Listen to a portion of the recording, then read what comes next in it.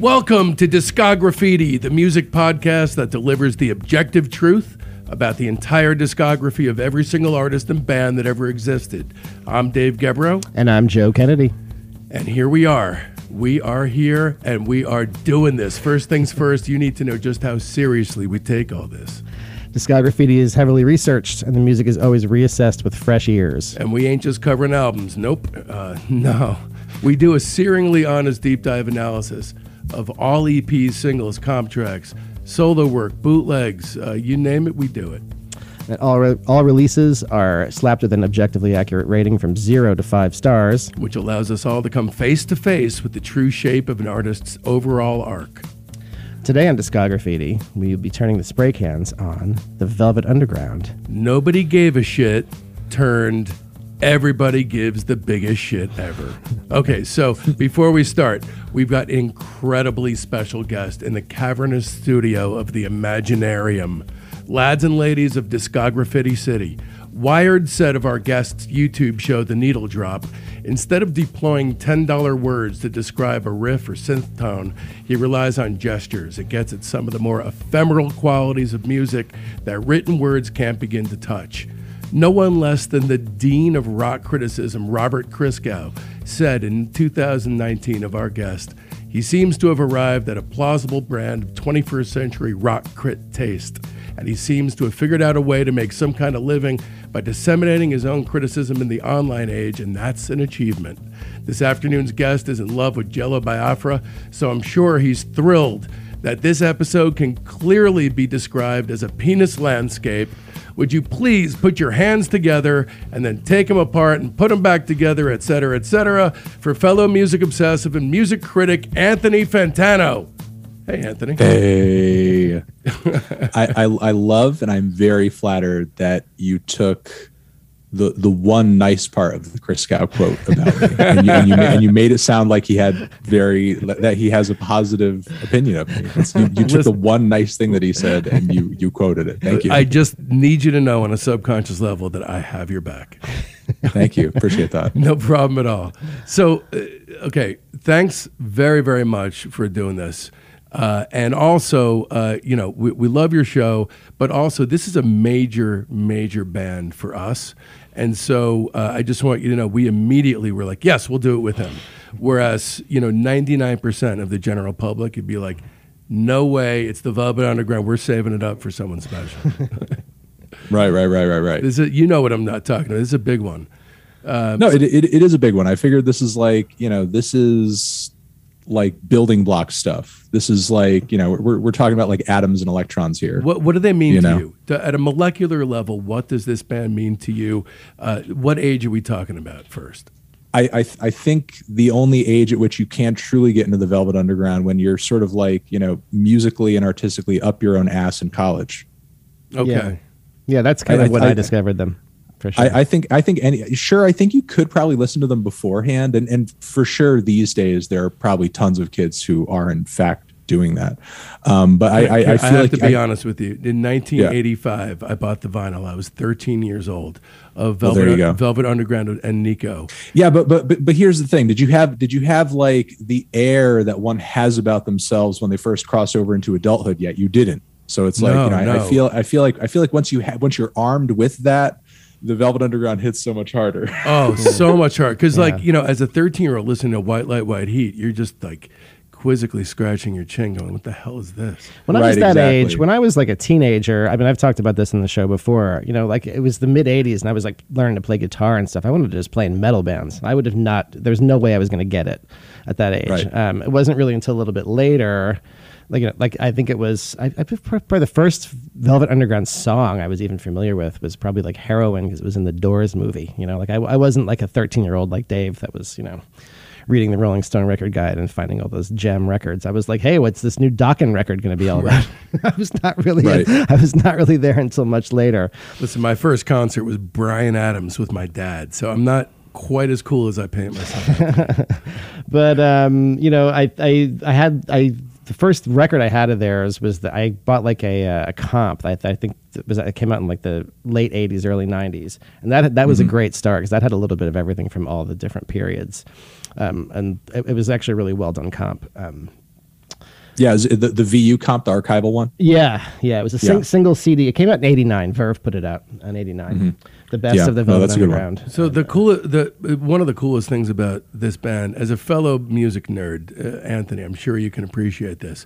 Our love of what I could call right now chapter bands. Like Can would be one, Wilco, even Joni Mitchell. Just where every record you're on a whole different. It's like a different band. And so really they're for every mood.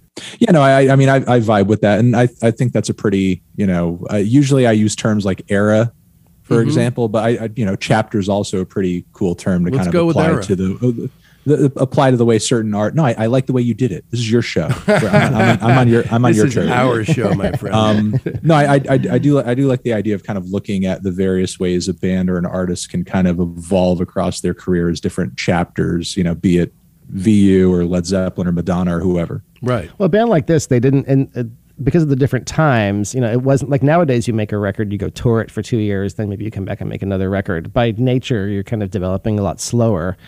Yeah. These guys were making records pretty much constantly. They weren't broken up by like 2-3 year long tours and all that. So the evolution happened really fast. Yeah, their chronology is just crazy. So that was true of most artists at the time, but they really, because of their creative, restless spirit, they really did some pretty radical changes pretty quickly. Right. And so, in the interest of keeping a close eye on what they do here and get a real sense of the arc, everything's split up by recording date here. So, and also I have the release dates as well. I think we can all agree there's so much to talk about. So let's launch into the first segment, a little partition of the show I like to call the run-up that gets us up to the first time they ever laid anything down to tape. Gentlemen, feel free to knock me off the talking perch if you want to talk about any of this stuff. But if there's no interruptions, I have some really interesting Velvet Underground biographical information that's going to get us straight through to their first release, the Velvet Underground and Nico. So I am very, very excited to hear all of Anthony Fantano's opinions on the entirety of the Velvet Underground discography. We have no time to waste. Let's get going. So the foundations for what would become the Velvet Underground were laid in late '64. Some dude named Lou Reed had been in a bunch of garage bands, worked for Pickwick Records. We all love the song The Ostrich. He describes his tenure there as being a porn man's Carole King. He first meets John Cale, a Welshman who'd moved to the U.S. To delve into classical music. He had a Leonard Bernstein scholarship, had worked with experimental composers like John Cage and Lamonte Young. Yeah, so I'll butt in a little bit here. He came in through all that like Dream Syndicate, like downtown New York kind of scene. This is kind of the where this kind of all kind of is like the birthplace of it with in the mid '60s. So like Yoko Ono was hanging around, Lamont Young, Philip Glass, Steve Reich, Terry Riley. These are all kind of like the kind of composers who are hanging out. And these are not songs; these are extended drones. Yeah. Some of them, right? But it was the common theme with all the downtown New York scene was that it's kind of like a deconstruction of what music is. Like it's a lot of asking, like, what is music really? So he comes from that sort of avant-garde background, and it was kind of in with all of these guys. Which is an incredible mesh with Reed, because Reed is a very, very inspired, but a very by-the-numbers songwriter. Cale specifically was Lamont Young was really like his mentor. Right. And so the first group the two of them had together was the Primitives, short-lived and assembled really to just pump out budget-priced recordings and to create the Ostrich, to which Cale added a cherished viola passage. So they recruited Sterling Morrison, a college classmate of Reed's, at Syracuse University as a replacement for Walter DiMaria, who'd been a third member of the Primitives. So at this iteration of the band, Reed and Morrison both played guitars. Cale played viola, keyboards, and bass, and a guy named Angus McLeese joined on percussion. They were first called the Warlocks, then the Falling Spikes.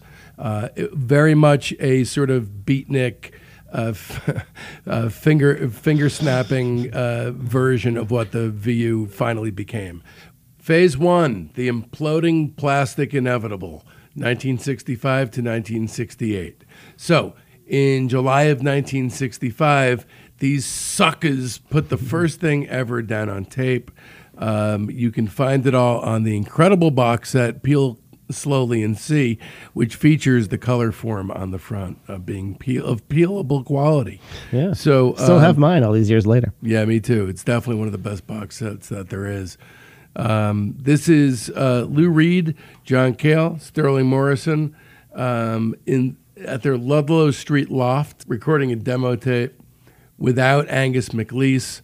Rating this feels like a dick move, so let's just rate it nascent and seminal, shall we? Ephemera.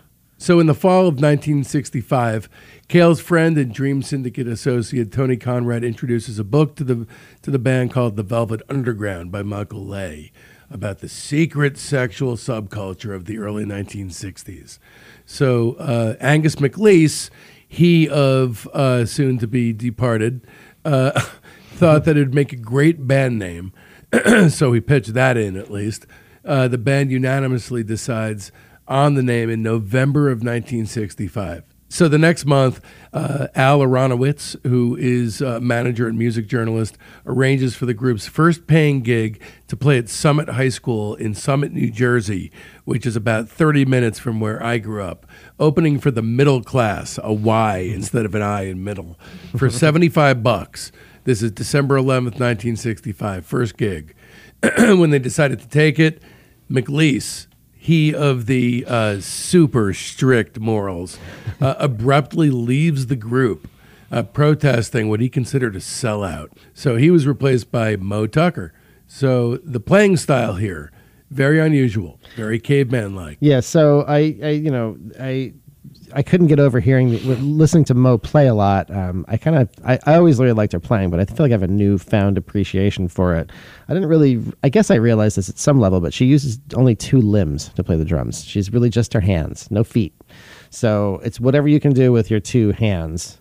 I mean, I may be mistaken, but it sounds like to me like she's executing everything with just her hands. Yeah. So it's kind of an interesting way to play, and she was a real asset for the band, I think. They makes them way more interesting having her than having just a conventional backbeat sort of standard drummer. She also preferred standing up rather than being seated, right. And often used mallets. So in 65, she comes into the group.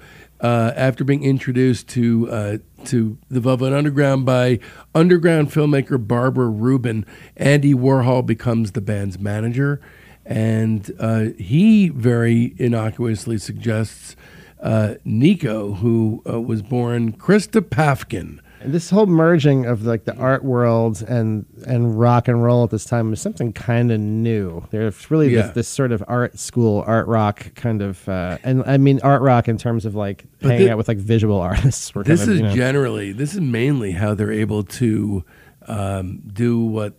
do whatever they want, is because they have Warhol. Right. And, they do figure that, we'll at least make our money back here. So that leads us into, this thing that actually is very important in the evolution of live music in general.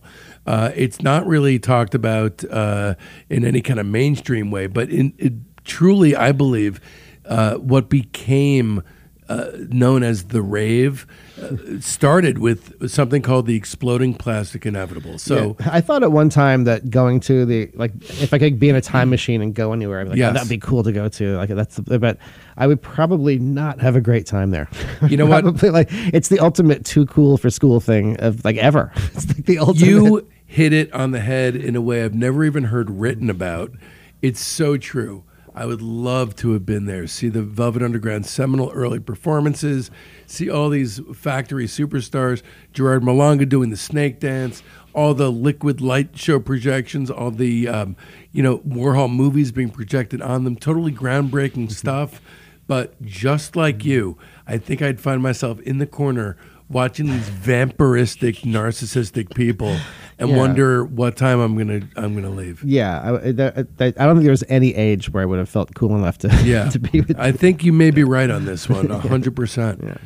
Okay, so after the November 4th, 1966 show at Valleydale Ballroom in Columbus, the next thing that occurs in their timeline, March 67, the Velvet Underground and Nico comes out.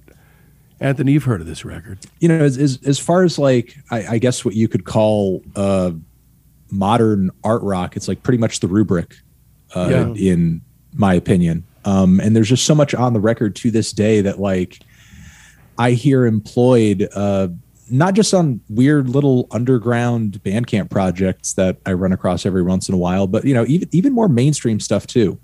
You know, especially considering like how popular it is to, you know, just sort of verb things out to the point where they're just like dreamy as hell. You know, be it with you know, artists like Tame Impala, or I mean, there's dozens that you could list that you know, have everything from cult followings to, you know, platinum selling records. So, you know, just like everything about this record, from its lyrics to its textures and tones, to some of the weird instrumental palettes on it, you know, to me, just kind of like, just looks like just a gigantic splash in the water, which like at the time that it came out, it, you know, culturally it wasn't. It sort of took time to build up that momentum. But, you know, the momentum is there, and the reverberations of that are still being felt to this day, whether people are, you know, actually conscious of where some of these ideas and sounds are coming from or not. Yeah. It is kind of like the you can hear so much of, you know, like Pavement and REM, and you know, that sort of like the absence of blues in the guitar playing, and the emphasis on the sort of drones and the sort of the clean kind of arpeggiated guitar. It is kind of like a indie rock before indie rock existed. You know, and I have to say, I have no idea how many times I've heard this album. It's possible over 1,000. I really come back to it all the time, and every time it blows me away. And that's you can't say that about very many records. And it actually did better than history allows.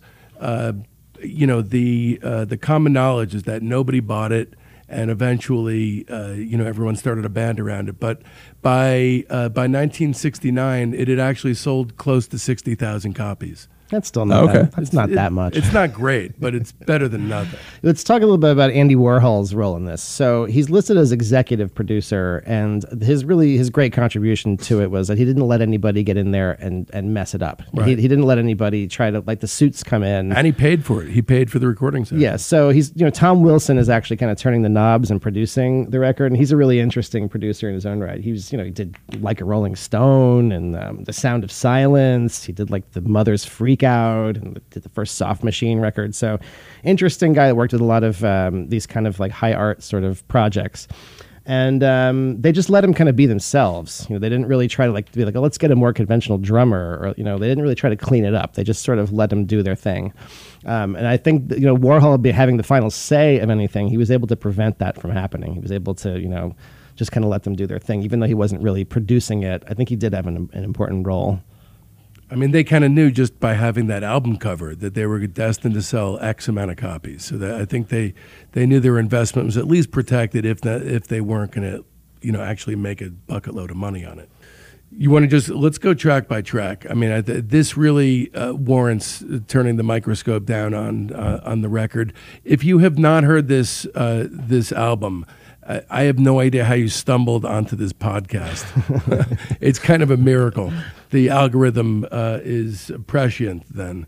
But of course, in all likelihood, you have. So Sunday Morning, right from the go, is the only song that was recorded in '67. Everything else was recorded back in '66. And there's a gentleness of sound on this song, a very billowing, super floaty vibe to it that belies the idea that this is actually the anthem for drug paranoia.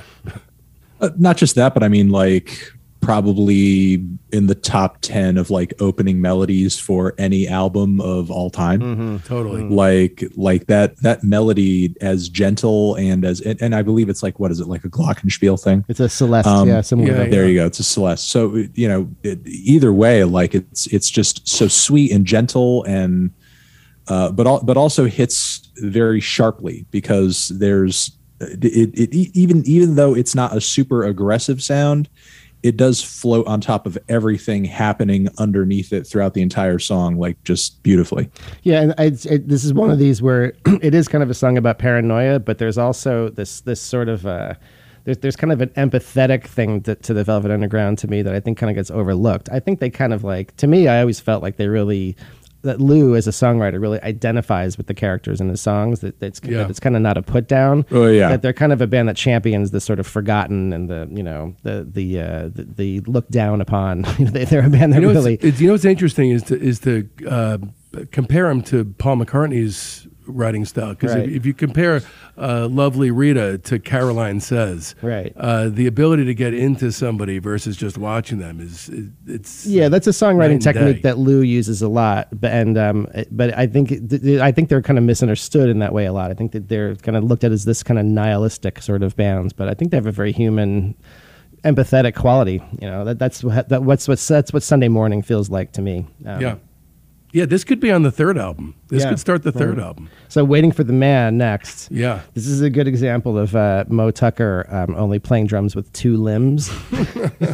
She only uses two limbs ever to play the drums. So that in itself is just like a deconstruction of what drums are. If you say, okay, I can only use two limbs, you're pretty much like, really deconstructing the idea of playing drums to something simpler than what it is, really, for most people. So this is she's just hitting that one note over and over again. Da, da, da, da, da, da. That's it. That's the whole part. And it's perfect. Because if you had, think about that song, if it had a traditional like rock backbeat, it wouldn't have that chugga chugga kind of thing to it that makes it so magic. Great quote from Lou Reed.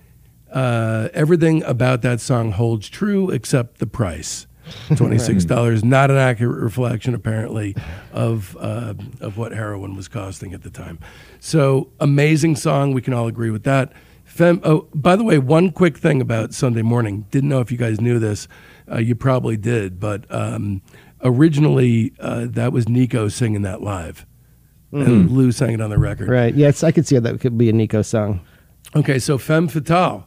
Now, speaking of Nico, this is there's three Nico songs in this record. I think seems like it's just the right amount of Nico. Yeah, it is. That's a handful. It is.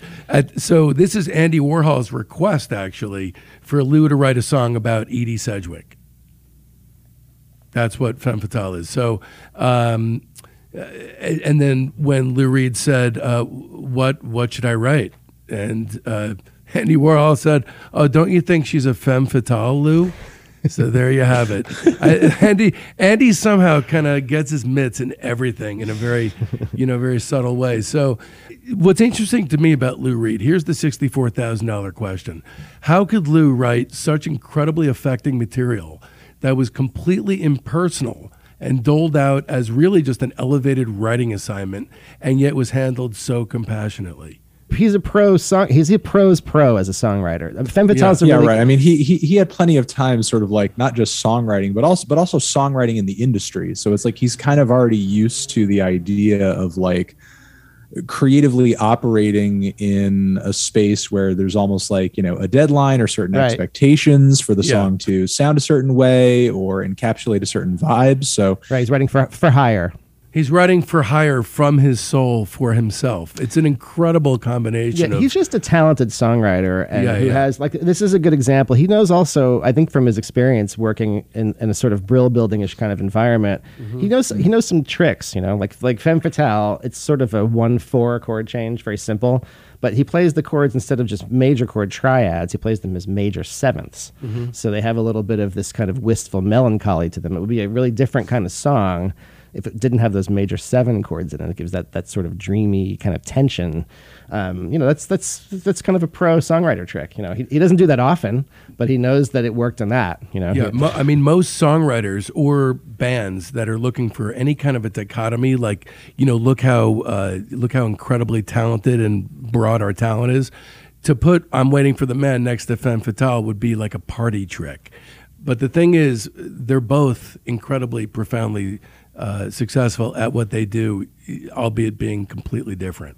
And also, like, let's appreciate this as one of many moments on the record where, and I think this, like, kind of ripples out today in all the ways in which, like, genres and cultures such as indie rock, for example, kind of, cherish or champion, at least to a degree, like amateurishness. Right. Look at like kind of the green around the ears charm of something in the track, like, the background vocals, just like kind of apathetically going, she's off and nobody in that group vocal is like selling it, you know what I mean? Yeah. Like, so that cold diffidence is part of the sell, though. Right. Well, exactly. It ended up being a part of the appeal. Right. And then, interestingly, Venus and Furs, so they were doing all this S&M type stuff before the name of the band actually even came down the pike. So they already had wayward tastes. So now we're into S&M, bondage, all kinds of weird stuff. We have very strong presence of cacophonous electric viola, and Sterling Morrison on bass, one of many times during the record where he plays bass, does it very, very exceptionally well, but he hated playing bass. Yeah, it's got a great bass line in the song, actually, for listening to this and first. And to your point in terms of like what you were just saying about like Lou's songwriting ability with Femme Fatale, I feel like personally I can kind of tell on this record when he's writing a song, and obviously he's doing a good job of writing a song, but I feel like I can tell the difference between that and when he's really into the topic that he's singing about. Yeah. And I think on Venus and Furs, he is very into, I feel like you kind of hear it in the feverish way with that he sings with the opening lines, like shiny. It's like, wow, it's dude, creepy. You're a like, creep. You're a young creep. You're really loving this. You're loving this, you sicko. And I have a chubber, so I'm implicit. There's also the tension with Reed and Cale, because Venus and Furs to me always seemed like a Cale song. So when Cale leaves the band, they almost all become kind of singer-songwriter-y songs. But I feel like it's on the Cale songs where he not manages just to you make a really good point, but it's not just the singer-songwriter thing. The material becomes so simple. Right. That Lost fourth album, those songs are Moon, June, Spoon. Right. 1,000%. So Venus and Furs also has the influence of that downtown New York thing. It's kind of built on that drone. And they really understood the kind of psychedelic nature of a drone like that. Like, this is an incredibly psychedelic song. Like, it just makes you feel so stoned just the minute it comes on. For sure. The slightly out of tuneness of the viola and all that. So, this is brown acid, to be clear. This is not the sunshine or the and this is just pane. the sound they made. There's not really a lot of studio trickery happening here. This is just them playing the song the way they play it. So, very impressive. Amazing track. So the next tune has always been my least favorite on the record. That to be said, it's I believe it's the least consequential tune on the record. Doesn't mean it's not awesome, just by comparison. Run, Run, Run was written on the back of an envelope by Lou while they were on the way to a gig at the Cafe Bazaar, and you got a ton of great characters in this. Teenage Mary, Margarita Passion, Seasick Sarah, Beardless Harry, and they're all either using or looking for drugs. So, but it's a great garage rock song, but just sort of on a different level of urgency. The guitars are tuned down to whole steps. They're playing in D, so they have this really kind of slack sort of guitar feel. And I love Mo's playing on this because again, she's just using the two hands, so she's doing that but with just her hands. So she can really lock into a groove pretty good with just the two hands. This is a pretty this chugs along real nice. This is more kind of like a groove kind of song. This sounds like them playing at the factory or something. More so. Yeah, I agree with the assessment that maybe this track in the grander scheme of things doesn't seem as consequential as a cut with like such a stunning melody as Sunday Morning, or a track that like for its time had such a profoundly different and unique sound to it, like Venus and Furs. But like in comparison with all the other tracks here, this one rocks. It does. It's just got a great momentum to it, and it's great. It's great in the sequence because it breaks up Venus and Furs and Altamar's Party. So these two right, heavy, because then you just have like two droney tracks on top of each other. Altamar's Party's next. Yes, incredible. Yes. What a song. First of all, it's kind of a whole cottage industry in itself. You got a music festival named after it, a William Gibson sci-fi novel. This was also recorded during April '66 at Scepter Studios. Great piano motif by Cale, an incredible vocal by Nico. I don't know what you guys think. This is my favorite Nico moment. I had the same thing in my notes. Her best vocal, I think. Really stentorian kind of vocal on this. Yeah. What's your thoughts on the vocal, Anthony? It's not so much about like the vocal for me as much as it is how the vocal kind of locks in with everything else that's droning in the background behind it. Like it's really like the culmination of like even more so than Venus and Furs. Like Venus and Furs to me is a very intense, like it's drony, but I don't really feel like necessarily stoned with it because of how intense the violins and how almost like shrill they are in a way. Whereas like, you know, All Tomorrow's Party is like pure, just like reverberation, just like everything vibrating on exactly the same wavelength. And it's all like kind of culminating in this really just, you know, kind of just surreal sort of experience. It sounds like it's a song coming to you from another dimension or the future or something like that. Yeah. Especially during the guitar solo. There's just something about that section. Well, this is, again, the downtown New York thing. That's opening piano motif is very Terry Riley. That's very much like that kind of like arpeggiated Terry Riley kind of thing. And then, you know, the grafted, this, you know, song's 7 minutes or something. And by the way, this is one of the first pop songs to make use of prepared piano. Right. Yeah. So you know, the downtown art guys are like, you know, they're you know, they definitely made an impact. It was paper clips on the piano strings. So, but this, you know, the song's 7 minutes long, but it doesn't really feel like it. Not at all. It's really a comfortable 7 minutes. So it's unquestioned. It could be my favorite song on the whole record, but it's certainly in the top 3. The next song, you know, probably had the most profound effect on me, not in terms of becoming a junkie, thank God, but the intensity of this song and the simplicity. I mean, like a 2-year-old could have written this one. Not lyrically, of course, but it really is an astounding piece of work. And also, a lot of people don't know, it was written in 1964. Yeah, right. He had this early, like when he met Cale, he had this song already. Yeah. So he was actually... Reed was talking with WLIR in 1972. He said that he wrote the lyrics while working for a record company. By the way, I don't think we've mentioned it's the song "Heroin" we're talking about. Right. So the effect of the bass drum is a beating heart. I mean, totally brilliant. It sounds like you're having kind of a heart attack. I think it's really rushy. The lyrics absolutely astounding. Kind of feels like you're dying. Kind of sometime parts of the song, you know, like ecstatically kind of dying.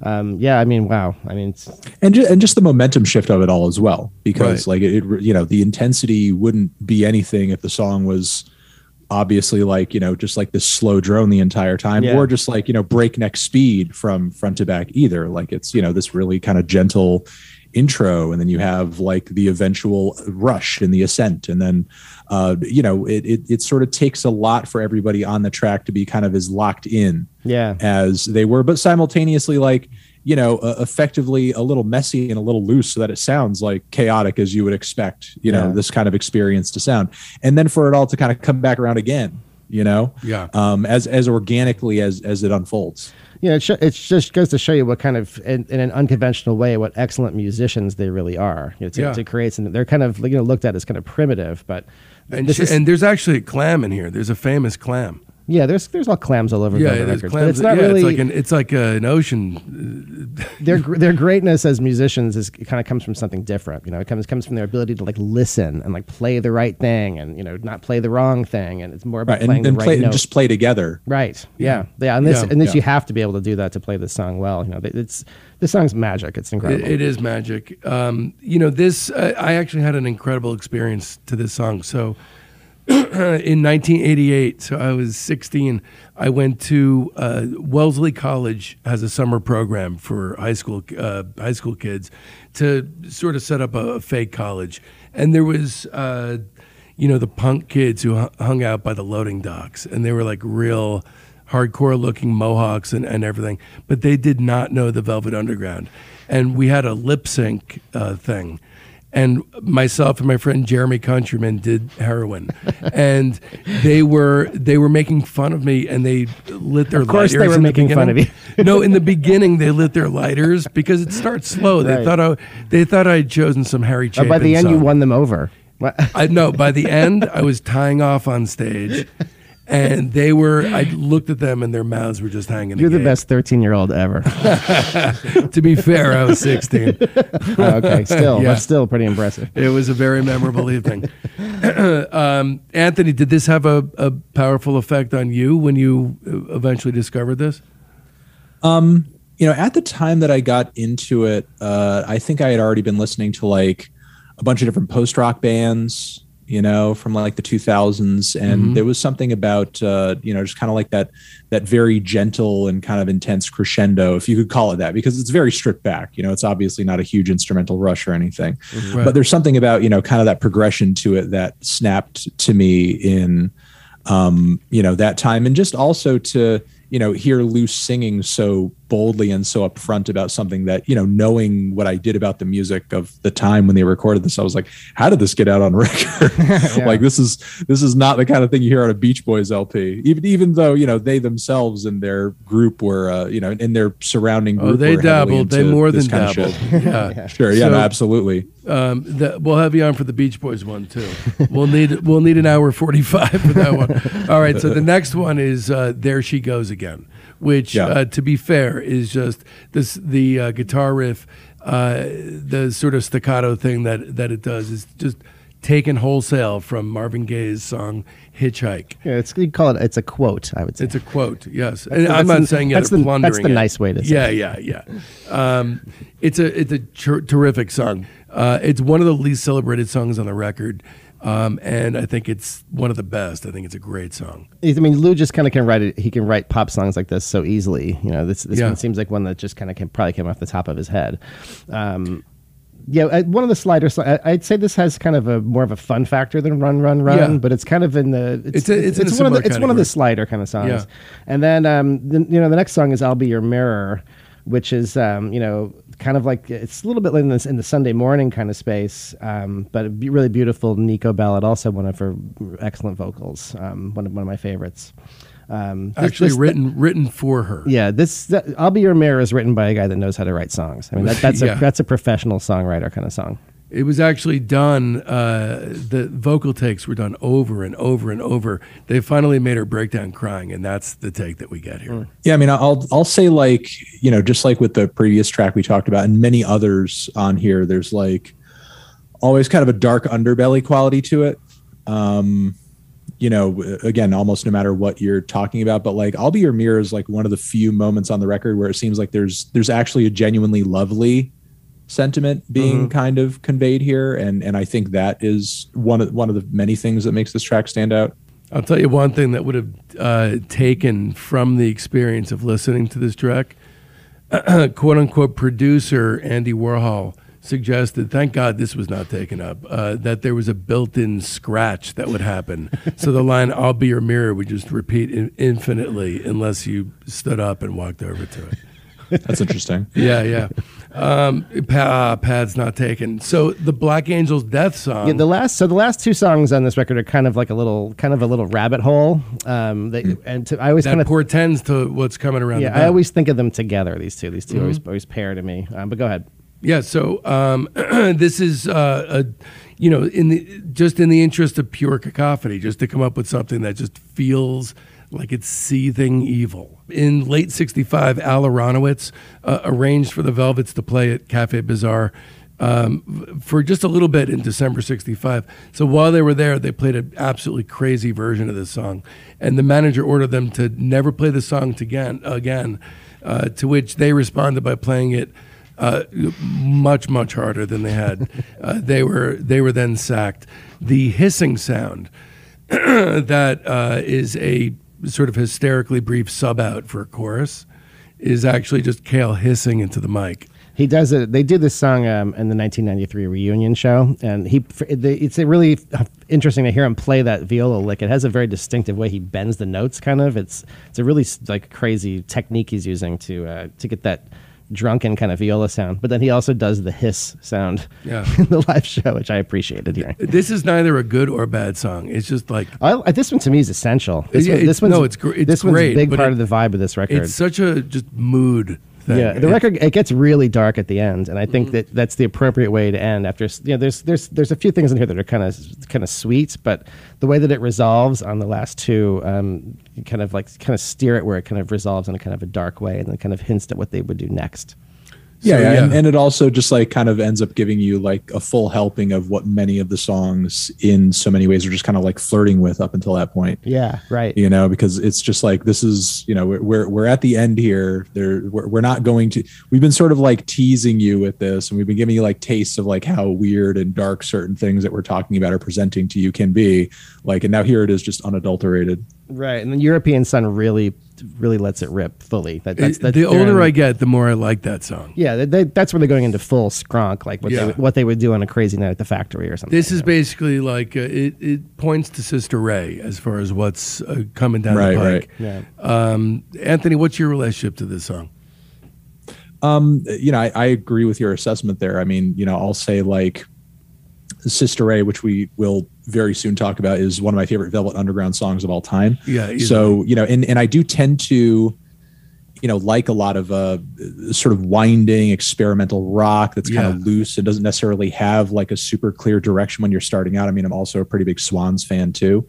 So, you know, hearing them go in this direction is like, you know, kind of in my wheelhouse, even though I do love the very short and sweet and succinct songs that are all up, you know, all happening up until this point. Right. To hear them like let loose, you know, in this way is kind of refreshing. It's sort of like, and that breaking glass, man, the chair dragging across the floor and the breaking glass.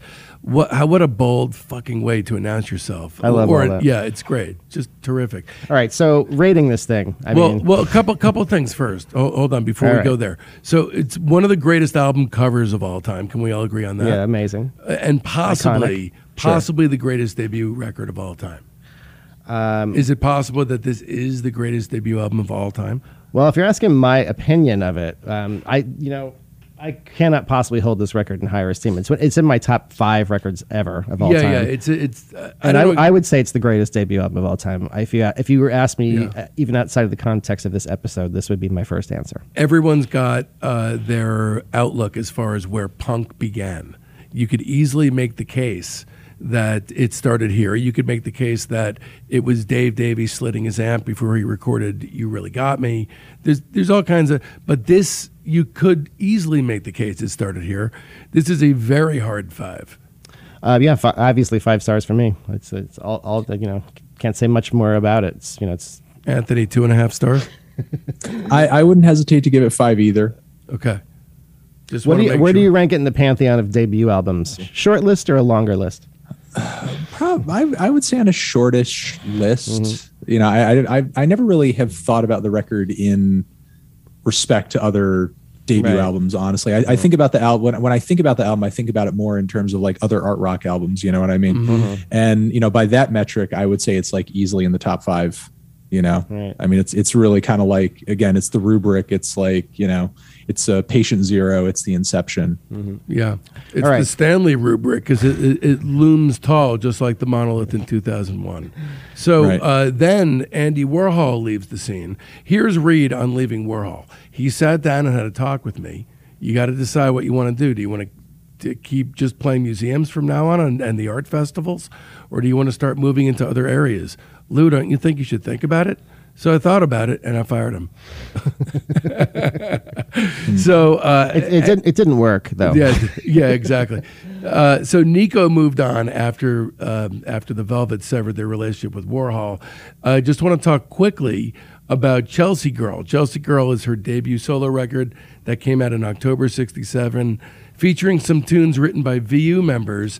So really what you're looking at is you've got 10 songs on there, and 5 songs are written by any iteration of Lou Reed, John Cale, Sterling Morrison, and Nico.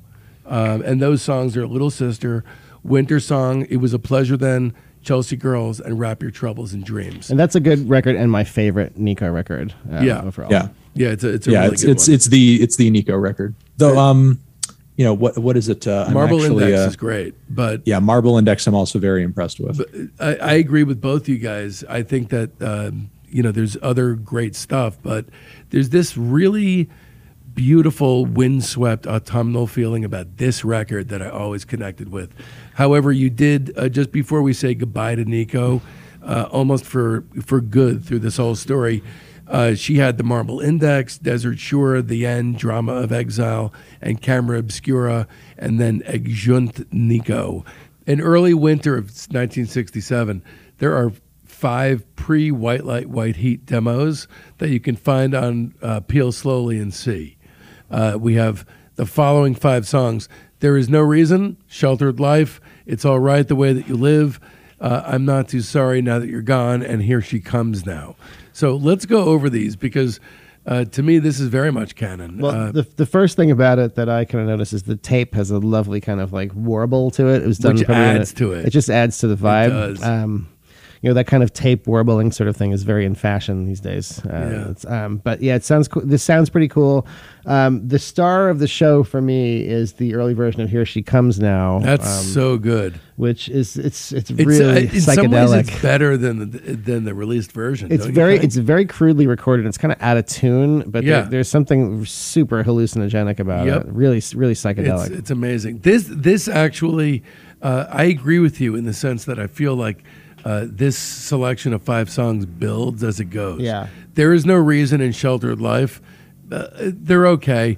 Sheltered Life has a fucking kazoo solo, not a VU high point. Yeah, they're kind of goofing around a little bit. Yeah. It's All Right the Way That You Live is a small piece of perfection, I think. Yeah. I always love that That song. would seem like that wasn't going to fit in with White Light, White Heat. It would have been an odd fit on that album. Yes. But it's cool, though. As a standalone, it's great. There's a nice tune underneath there. Yeah, it's definitely going on the playlist. I'm Not Too Sorry Now That You're Gone. Samesies, another forgotten great consigned to the demo dustbin of. You can see the startings of like a different kind of record than what they made. Because if you take these 3 and you think of like if that was the core of the record, what the record would have been like, there's a kind of a mellower record that a path they could have taken. Yeah, I give this little section of songs 4 stars. I give it the same 4 stars. Sweet, man. In September 1967, the band records White Light, White Heat. It's eventually released in January 1968. This is like an anvil dropped on your head. Did you have the same kind of experience with it when you first heard it, Anthony? Yeah, I mean, it's kind of amazing how chaotic this record is, but like in the grander scheme of like the rock pantheon, I mean, yeah, you could say that they flirted with this on their debut, yes, but like on their debut, they doubled down. It's almost like the rubric for art rock, but with White Light, White Heat. There's so many moments that are just like the rubric for noise rock. Yeah, this goes it goes straight to post punk. Just skips over punk entirely. Sure. My favorite thing about it, I think, is that it's kind of a concept album. I mean, this is recorded in September '67, so they're writing this material during the Summer of Love. This was designed from the beginning to be a reaction against San Francisco's Summer of Love, and also an attempt to capture their live sound. Yeah, well, they have Tom Wilson back in the producer's chair. Right. He's brought back for this record as well. And again, he just lets them do their thing. This record is so blown out and crazy sounding. It's like so nuts. It's so in the red. Letting them do their thing, I think, is like, that's putting it lightly. Yeah, no kidding. Like he let them do their thing on the last record, but he definitely. Yeah, and by the way, a key thing to realize is that he would never work with them again. This was it. Yeah, I think he's a great producer. Actually, yeah. I think he kind of doesn't really get his due for how many cool things he did and how many and like his open mindedness as a producer at that time. I love him. And this record has such a unique fingerprint to it. Yep. It's so in the red, and it's so just the sound of like tubes distorting and tape distorting and the console distorting, and all those things feeding into each other.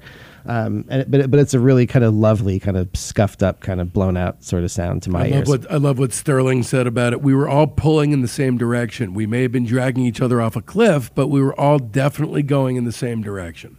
So the album was released at the end of January '68. It peaked at 199 on the Billboard Top LPs chart.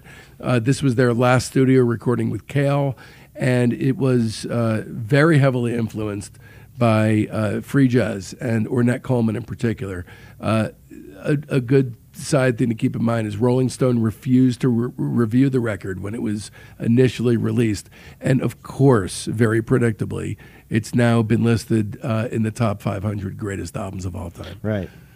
Interesting. Yeah. So this thing just builds and builds and builds. Well, this record to me is one that, I mean, I do love it dearly, but it has a major flaw, this record, isn't it? There's 13 minutes of it that I just don't really like. Yeah, I know. So, yeah. The Gift and Lady Godiva's yeah, Operation. so those two are a little rough for me. But well, let's go in order. Let's go in order. I personally, I'll say I find Lady Godiva's Operation very funny. Like it's and the thing is, like, there's not a whole lot that you know from this era that you could say, oh yeah, this is like they were completely on their own wavelength on that track, and just like the panning and everything. Yeah, there's like, all that crazy stuff going on too. It's insane. Like I just I'll say, like, I know I'm skipping ahead here, but like, you know, do I enjoy it and do I listen to it in the same way that I would like, you know, I don't know, like the first Led Zeppelin's okay. Black Dog. No, right. but the thing is, like, you know, when I listen to it, do I love to observe it as like a really weird art piece, like, you know, like I would like some kind of, you know, obviously like throwing a fucking urinal inside of a inside of a, you know, inside of like an art museum or a gallery. Yes, you know, that's almost kind of how I see the song and why I sort of dig it as much as I do. Yeah, you got to give him weirdo points. Yeah, even though that track is like maybe the most shining example of it, I feel like a lot of the songs on here are on that same wavelength to one degree or another, which is why, you know, this record feels in some ways even more cohesive to me than the debut does. Yeah. Oh, it's definitely more cohesive because it focuses on only one strain of their music instead of trying to do a Whitman sampler. Sure. But you know, any album that starts off with the meth version of "Got to Get You Into My Life," you know you're on a wild fucking ride. And the pictures of them from that time, you know, that severe short buzzed cut that Lou had, and all those choke collars, they looked like you just wanted to give them a wide berth. That first song is so incredible. You have that heavily distorted electric bass outro that Cale's playing over that single chord that supposedly was, you know, I've never shot meth, thank God, but purportedly mimics like the throbbing, ear-ringing effects that you get during the rush. But it feels like a nail gun to the skull. Yeah. That song is just incredible. I love, and it feels rooted in the 50s. It feels rooted in absolutely, like the swinging, you know, kind of rock groove to it.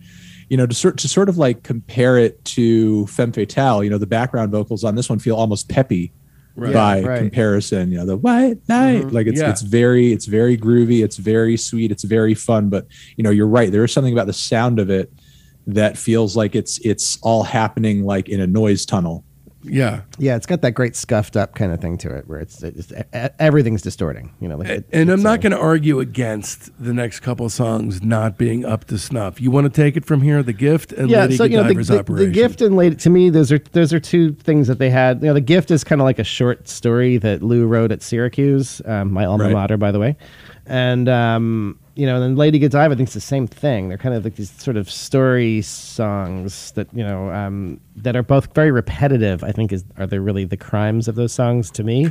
The story of The Gift is really impossible to follow, kind of. One cool thing about it is the music is panned to one side and the story is on the other side. So you can, by panning, you can mix as much of each element in there as you want. What I do like about it is that it reminds me of the, you know, endlessly incredible EC comics. Yeah. But, you know, agreed. You don't, the replay value. Yeah, right. Yeah. But then the rest of the record, so it closes with, side one closes with Here She Comes Now, which is that's amazing. Yeah, it's a beautiful droney kind of minimalist sort of thing. I love a Harry Chapin song about making a woman orgasm. Right. And then side two, though, is really where this record seals its reputation. Moving right along, because side two, it's as stunning as Joe has alluded to. It's one of the greatest album sides of all time. I Heard Her Call My Name and Sister Ray, a 5-minute song and a 17-minute song. I Heard Her Call My Name is a love song for a dead girl. Reed's guitar playing, inspired by Jimi Hendrix.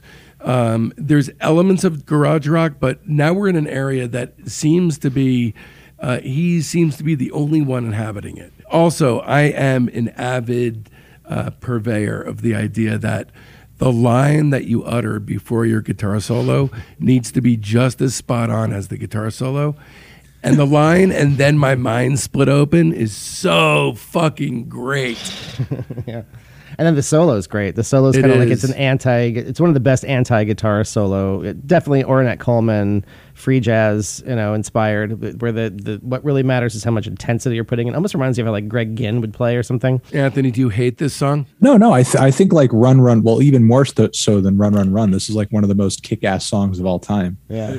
Just I agree. again the pacing, the momentum of it. I heard her call my name. Like it's just got a great vibe to it all around. This gets overlooked because of Sister Ray, but in a lot of ways, this is crazier than Sister Ray. Sister Ray kind of settles in a little bit of a more laid back groove. Sister Ray's a slow burn, kind of, and it gets to really crazy heights, but it kind of builds to it. I heard her call my name. I would say it's a slow burn that eventually ends up turning into a world engulfing wildfire. Yeah, absolutely. Yeah. When it finally finishes burning, it's really burning. Yes. So I guess we're at Sister Ray now. We're at Sister Ray. Sister Ray. I gotta say, so this was an important turning point in my life. I was in high school. I was 17 years old. It was right before senior year of high school. The first time that I tried LSD, and it was an amazing experience. And that night we went to sleep. It was like 5 a.m. We put on Sister Ray to go to bed. Oh and God! I feel like that that made me cool for the rest of my life. I feel. This song is. Go ahead. I'm sorry. Go on. Oh, I was going to say I thought it was funny that the gift was pointed at as maybe like difficult to kind of follow the story, but like Sister, if that's the case with the gift, like Sister Ray is a fucking shit show. Yeah, it's true. It's true. Well, Lou says, here's his quote: "Sister Ray was done as a joke. No, not as a joke, but it has 8 characters in it, and this guy gets killed, and nobody does anything." So It was built around this story that I wrote about this scene of total debauchery and decay. But no, so the coolest thing about this is they don't really do anything. They sit around. It's basically about an orgy that doesn't quite take off. It's kind of a Shaggy Dog story. Yes. Yeah. Like that. I mean, there is some ding dong sucking, but yeah. Yeah. But I mean, for me, this track is like really about, as you were saying, like the depravity of the lyrics combined with just Mo and the organ. Like it's really about like, because the organ just seems to, as the song is progressing along, just burn hotter and hotter and hotter. I'm just like, why is this? The engineer left the session. About 5 minutes in, the engineer basically said he pieced out of the session and left. Yeah. And so Cale had the loudest amp. He was playing organ, so he just kept going over and turning up the amp. So by the end, it was just so loud that it was just bleeding into all the other mics. Yeah. And he just drowns everybody out, which is kind of part of the magic of the track. It's like you get Cale's Cale's attitude is just kind of built into the arrangement of One of the I didn't know he was progressively turning it up. He kept going up to his amp and turning it up. Yeah.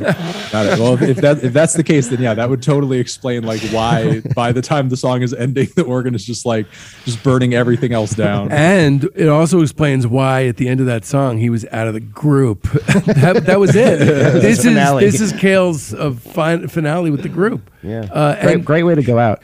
It's not a perfect album. Side one's got some peaks and a couple of valley-ish moments as well. I struggled with it a little bit when I was 14 back in 1986. I came at it too early, and I remember how it made me feel as if a stranger was trying to lure me into a candy-stuffed van. So there's no candy in the van, man. No candy here. I give it a hard 5. I really do. I gave this one 4.5. I overlooked the faults. Yeah, I gave it 4. Considering that about a third of it I don't really like, that's 4.5 is still a pretty high compliment. The rest of it is so good that I think it's like at minimum a 4.5 star record for me. So yeah, even though I kind of always skip those, still love it. Yeah, I'd probably give it 4.5 as well. I mean, I think it is just like 6 tracks, but it is a bit of a choppy 6 tracks. Like there's certainly like a chaotic element to all of it that does kind of make it all make sense as like an entire piece. But it is a little all over the place. As much as I do kind of enjoy each moment on it individually, and that's kind of where I sort of feel like I enjoy it the most. It doesn't really necessarily. It's a little jarring to kind of jump from track to track as much as I enjoy all the tracks. You know what I mean? Yeah. Like maybe with a different sequence, maybe if we had White Light, White Heat and Heard Her Call My Name like next to each other, that would make a bit more sense. Like, I given smell kind a of brand their- new box set with your name emblazoned upon it. given like their driving quality and everything, and then maybe put the spoken word tracks right up against Sister Ray and just like totally fuck up the second half, Right. But anyway, like even with the flow being as choppy as it is, I think the record is just as groundbreaking as the debut in so many ways. It just doesn't feel like as maybe a complete experience because it's not covering as many bases, even if in some elements, in some respects, it does feel a bit more cohesive. Yeah, well, the back half of their catalog, I think, also remains pretty cohesive from record to record. I think maybe because Lou is doing so much of the, it becomes so much more of a Lou kind of thing. Yeah. But that's really, we're going to get to that next episode. There's so much more to talk about. I mean, there's a couple more records. There's records, lost records, records between records, live box sets. There's personnel changes. But before we end this episode, I just want to touch on this. You may be one of our super fans who's been tuning in for dozens of weeks already. You might be a brand new listener to the Velvet Underground experience during Needle Drop Month here. But I just wanted to ask, in case you are new, or even if you're one of our old standing friends, what is Discograffiti? Yes, it's a podcast, you asshole, of course. But also, the way that I see this, Discograffiti is a community. It's a community composed of soldiers of sound. That's what we are. And we refute the notion that it's hard to make friends after college. Get rid of some old shitty friends who don't care about music anymore. They're just taking up all your time. Make some new friends, friends that care. Not just about new releases and reissues, but about you. Step 1, join our Facebook group. Get involved. Follow us on Twitter at Discograffiti and on Instagram at DiscograffitiPod. Please, right this second, pause this stream and rate the podcast 5 stars along with a beautifully worded review, especially if you listen to us on Apple or Spotify. None of this 4 3/4 stars business. No, that's ridiculous. It'll help, not just Joe and I, but eventually, seriously, all of us. Step 2, communicate with us. The most important thing in the world is our listenership. I'm going to return every note and letter as I consider myself first and foremost a denizen of the collective unconscious. In other words, I belong to you. Step 3, keep in mind that the link to the playlist is in the show notes and also on our website, discograffiti.com. It's an invaluable resource. Step 4, using the link in the show notes or on Facebook, etc. Let us know who you think we should turn the spray cans on next, or even if you're qualified and want to inquire about being a guest on the show. And then finally, step 5, start a whole new life and begin anew, Discograffiti style. Having done so myself, I can tell you flat out that it's the only way to live. We'll see you next time, next week, for the Velvet Underground Part 2 on Discograffiti.